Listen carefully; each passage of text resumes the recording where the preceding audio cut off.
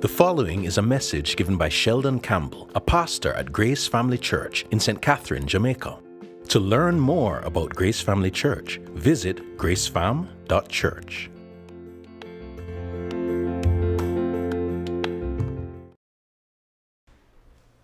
Please turn with me to Mark chapter 1.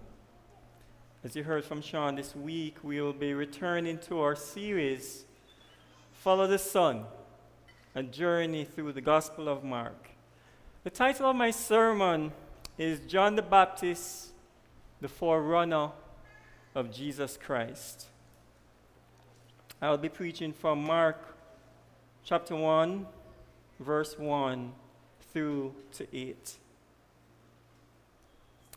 The beginning of the gospel of Jesus Christ, the Son of God.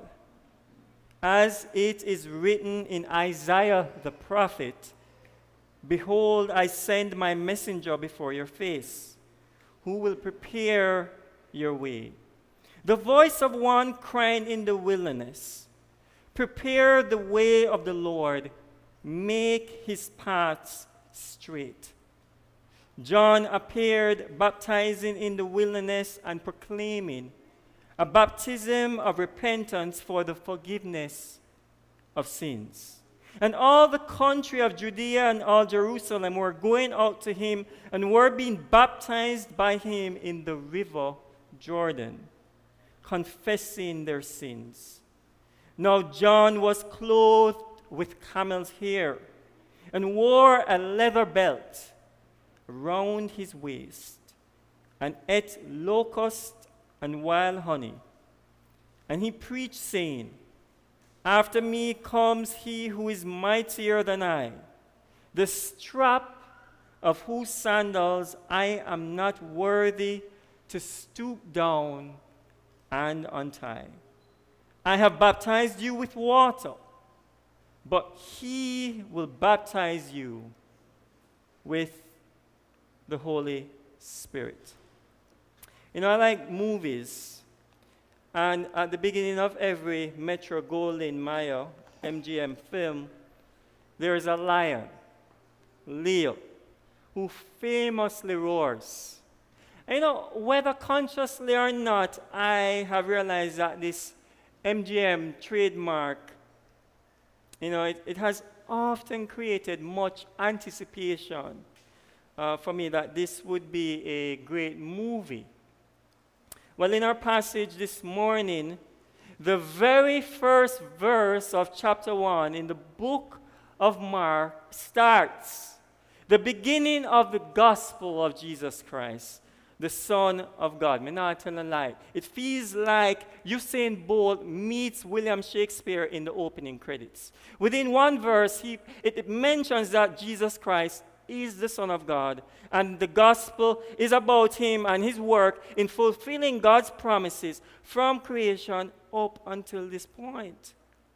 However, this is not the lion, Leo, which I just mentioned from MGM. This is not Simba from Lion King and Aslan from Narnia. No, this is about the most famous lion of all time, the Lion of Judah, Jesus Christ, who conquered sin.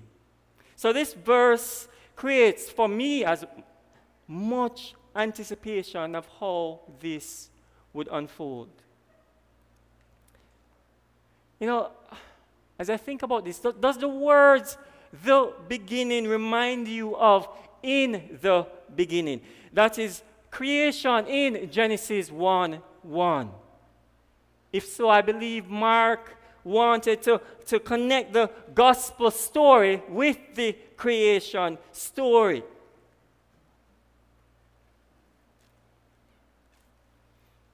And this gospel story continues. And thus we need to learn of this story. Like all stories, it introduces characters. In this case, in verses 2 through to 8, we read about John the Baptist. Hold on, people. What is going on here? Are we supposed to be focusing on Jesus? Why isn't there mention of Jesus' birth, his childhood, etc. Why is this about John the Baptist? With the setting in Judah and the plot about John baptizing people, and then Jesus comes on the scene. Notwithstanding, in our text, we are going to look at John the Baptist using 4 headings that will help us to understand the relationship between him and Christ. Here are the headings: the messenger, the ministry, the man, and the message. So let's begin with our first point, which is the messenger of John the Baptist. In verses 2 to 3, it begins, as it is written in Isaiah the prophet. So scripture was being identified as something significant was happening.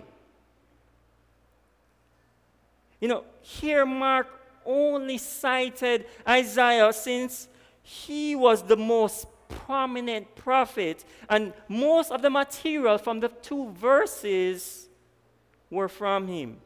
However, Mark actually blended 3 passages: Exodus 23:20, Isaiah 40 verse 3, and Malachi chapter 3 verse 1. These 3 passages actually represented the law. Moses, think about Exodus, that's Moses, the major prophet Isaiah, and the minor prophet Malachi. Thus, they represented the whole Old Testament. And so this was not a light matter. A major fulfillment of prophecy was taking place. It even started with the word, behold. Look, pay attention. I, God the Father, will be sending my messenger, John the Baptist, to you that will prepare your way. He will prepare you for the Messiah, the Lord. Can you imagine? Listen, the Jews had waited over 1,400 years from Moses. They had waited over 700 years from Isaiah and 400 years from Malachi to see this prophecy fulfilled, this prophecy about John the Baptist. Can you sense this? Can you sense this hope and this excitement that the readers of the book must have felt as they thought through, as they thought through the hardships, as they thought through the trials and all the things that they went through? And now to come to learn of this John the Baptist as the forerunner of Jesus Christ. Listen, the Lord was about to show up. J.D. Jones comments, what is the Old Testament? It is just a record of how God had been preparing the way. Begin in Genesis with the first promise of the seed of the woman who is to bruise the serpent's head. And read on till you come to Malachi with his announcement, the Lord shall come to his temple. Malachi 3:1. And you will see how by means of prophet and psalmist and seer, God had been preparing the way. In this respect, John only comes at the end of a long line.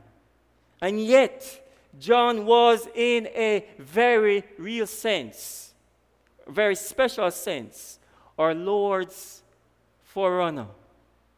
So God gave us many previews of what was about to happen throughout the Old Testament so people could be aware of his coming. Moreover, in this passage, it is clear that the messenger serves a kind of preparatory function for the Messiah. The question this morning is, but what does it look like to prepare the way for the Lord? Was John to gather an army? Was he to visit the centers of power to let them know that their time was running out? What did John's ministry look like? Well, let's look at the ministry of John the Baptist, which is my second main point. The ministry of John the Baptist. In verse 4, it begins with John appearing and baptizing in the wilderness. You know, it's important to note that the three passages which I referred to earlier, Exodus 23, Isaiah 40, and Malachi 3, also makes reference to the wilderness. And hence, fulfillment about John again. Listen, the wilderness was where God had met with Israel, which happened in Israel's first exodus from Egypt, where they traveled to Mount Horeb and gathered as a community, as Joel explained last week in his sermon. However, Israel continued moving and crossed the river Jordan and settled in Canaan, the promised land. So that's what happened in the first Exodus. Well, in our text this morning, there is a second Exodus taking place where Israel was being delivered from the wilderness through John the Baptist's ministry, and metaphorically entering into the river Jordan again to receive God's promise of salvation through the coming Messiah. Hold on, we're not supposed to be excited. You know? Do you recognize and appreciate the time where God intervenes in your life so you can meet him? I want you to think about that. Have you ever experienced something like a wilderness that brought you closer to the Lord? Would this be God's kindness to you then? You know, John's ministry ended about 400 years of silence. That is since a prophetic voice was heard. You know, so while he's at the brink of helping to usher in this new move of God as a forerunner of the Messiah, he was also part of the previous dispensation. Thus, John really played a critical role in linking the Old Testament with the New Testament. John was preparing the way of the Lord by addressing people's hearts. His proclamation was a calling of them to repent, which involved turning away from sin and turning to God in preparation of the Lord, that their sins may be forgiven. You know, their baptism or immersion into the river Jordan was supposed to be evidence of their true repentance. Yet, their baptism in of itself, and we have to say this, we know because this is Jamaica, yet their baptism in of itself did not forgive their sins, but it identified those sinners who had repented. You know, Ray Sedman remarks, the prophet Isaiah said John's message would be like a great bulldozer building a highway in the desert for God to come to the isolated stranger in the midst of the wilderness. Without a road, you cannot drive into the desert in order to help somebody. You must have a road, a highway in the desert. John was God's bulldozer to build that highway. You know how roads are built, exactly as Isaiah described in chapter 40. Every mountain shall be brought low, and every valley shall be lifted up. The crooked places shall be made straight, and the rough places plain. And the cross-reference here is Isaiah 40, verse 4 and the first part A. This is what repentance does. It brings down all the high peaks of pride that we stand on and refuse to admit are wrong. It takes the depressed areas of our life where we beat and torture and punish ourselves and lifts them up. It takes the crooked places where we have lied and deceived and straightened them out. And it makes the rough places plain. Then God is there at that instant of repentance. Beautiful imagery, is it not? You know, Hibbert adds that roads in the East were generally poorly maintained. A coming king would send ahead of him a representative to assure that the roads had been adequately prepared. Spiritually, this was John's advanced task. He was to remove the hindrances in the hearts of the people so that they would be ready to receive the Anointed One. While this passage focuses on the unsaved, as Christians, I have a question this morning. What are some of the things that God has sent family members, friends, your pastors to tell you that need to be removed? Let me say it. That need to be removed or built in your life to have a relationship with the Lord. Think about that.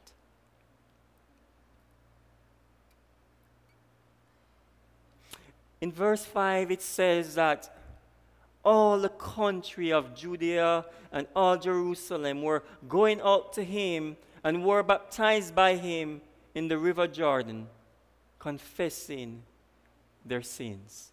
You know, this is remarkable to think of so many people being affected by John's ministry. You know, we would say that John's ministry was fruitful based on the thousands of people who went out to him. But that wouldn't necessarily be correct, you know. As we cannot definitively speak about the authenticity of other people's actions. I want you to think about that. Nonetheless, I believe there was an awareness of sin in the Jewish context which seemed greater to me than what it is in our time. You know, what are some of the hindrances that you face to confessing your sins? Is it pride to not let others know your need for a Savior? Is it ignorance of sin? Is it fear to bring your sin before God? Is it unbelief in God's power? You know, whatever it is, our daily confession of sin shows our need of a Savior and the need for the gospel for the everyday stuff of life. You know, since we have spoken about the messenger and the ministry of John the Baptist, let's go on to my third point, which is the man of John the Baptist. And in verse 6, we learn more about John as a person. His clothing was made of camel's hair, and he wore a leather belt around his waist. And guys, we don't need that in Jamaica anyway. But you know, what's interesting is, however, this was a similar description of Elijah in 2 Kings 1:8, where it says, he wore a garment of hair with a belt of leather around his waist. Moreover, it seems that other prophets in the past wore a similarly hairy cloak based on Zechariah 13 verse 4 too. Wow, that's something else. Also, John's food was locusts and wild honey. And these were what? People, including preachers who lived in the desert or wilderness, 8 at times. Now, it's important to note that John's clothing and food, though linking him with the preachers of old, was worn and eaten by the poorest of the land. Just think of who he's identifying with there. Yet, the Jews were looking for this Elijah-like prophet to return before the coming day of the Lord, as Malachi 4, verses 5 to 6 shows. And so, these descriptions of John the Baptist were signaling the possibility that he might be the fulfillment of this Elijah-like prophecy. So more and more, Mark was revealing how significant this man, John the Baptist, was. You know, having spoken about the messenger and the ministry and the man of John the Baptist, let's go on to our fourth and last point, which is the message of John the Baptist. In verse 7, John in his message explains that there is someone who is coming. And this person who is coming is mightier than him. This person who is coming after John is mightier than him. And that the strap of that person's sandal, John himself was not even worthy to stoop down and to untie. Wow, that's humbling.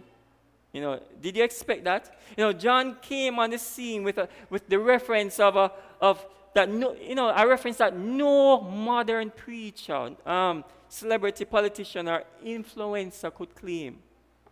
He was the long-awaited one that all the prophecies we read about earlier mentioned. However, he humbly recognized that there was one mightier than him, and that was the coming Lord.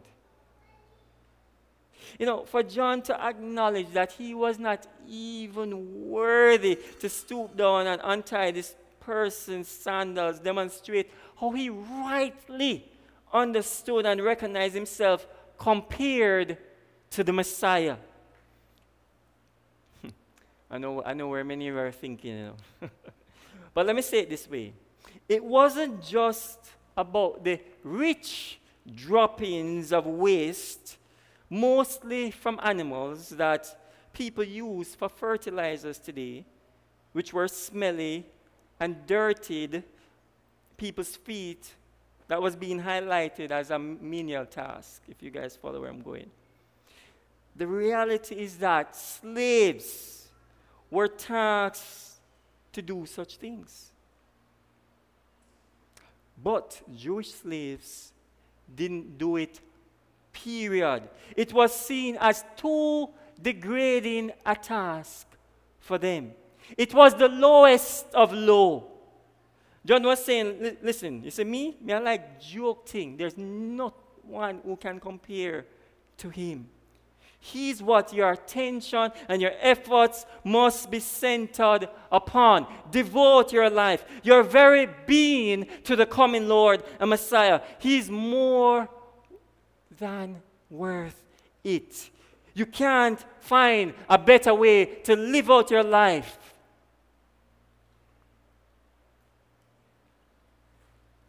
In verse 8, John says, listen, you know, I have baptized you with water, but he will baptize you with the Holy Spirit.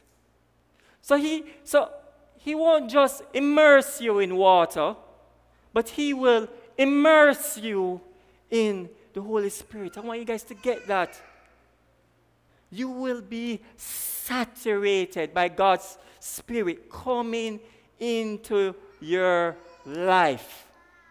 That's impossible for me, John, to do. But the Lord who is coming can and will do that.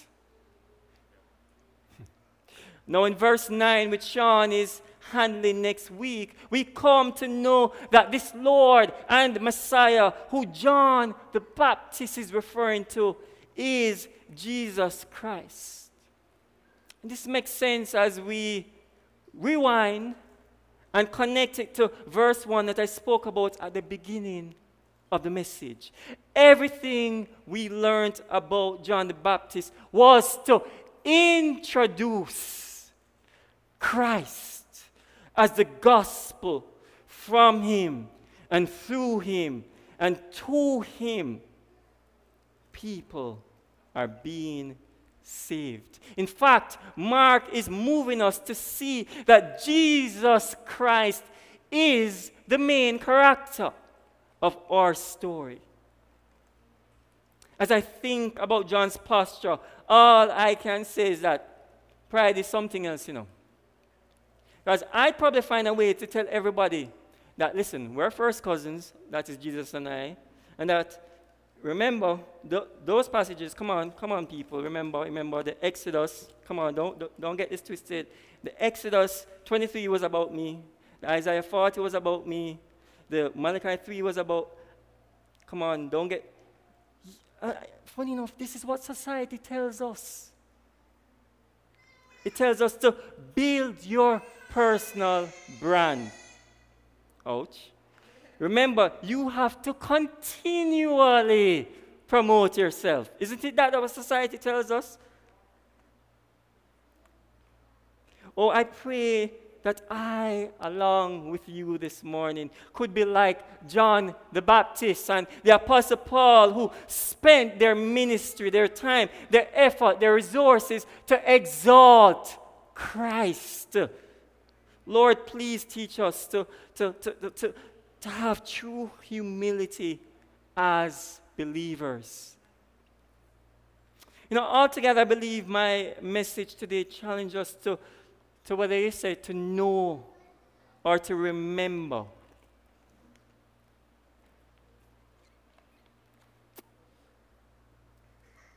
To remember that, listen, and this would be, if you want to call it the big picture, some people would call it the proposition.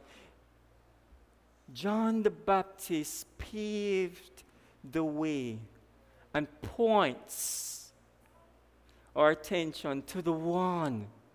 I want to say it again, to the one greater than himself, Jesus Christ. I have to say it again. When something nice, I have to look it twice. John the Baptist paved the way and points our attention to the one greater than himself, Jesus Christ.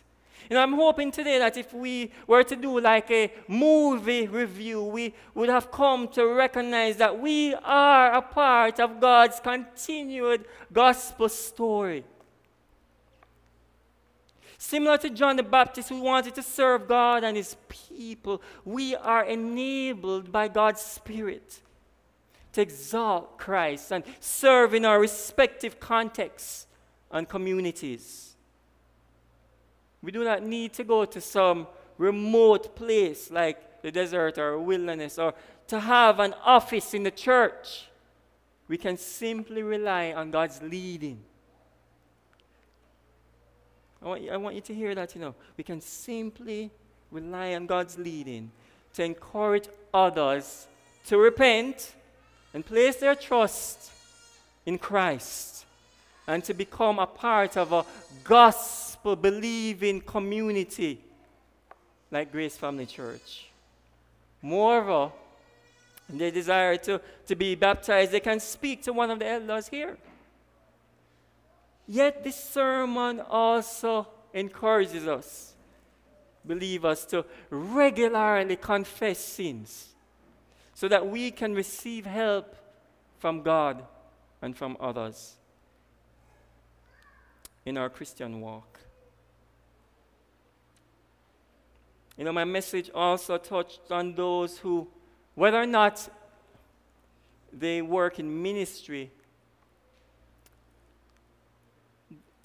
we know people love the limelight, I love seeking recognition for our achievements and what we do. But I just would ask that we examine that in light of Christ's words and his work. An unlikely consequence, I hope, is that the more and more as you do that your desire to exalt Christ will increase and your desire to promote self will decrease. And finally, I pray that we all will reach out to God to give us greater passion to see people saved and prepare for the return of Christ, the Lion of Judah. Amen. Amen. Amen.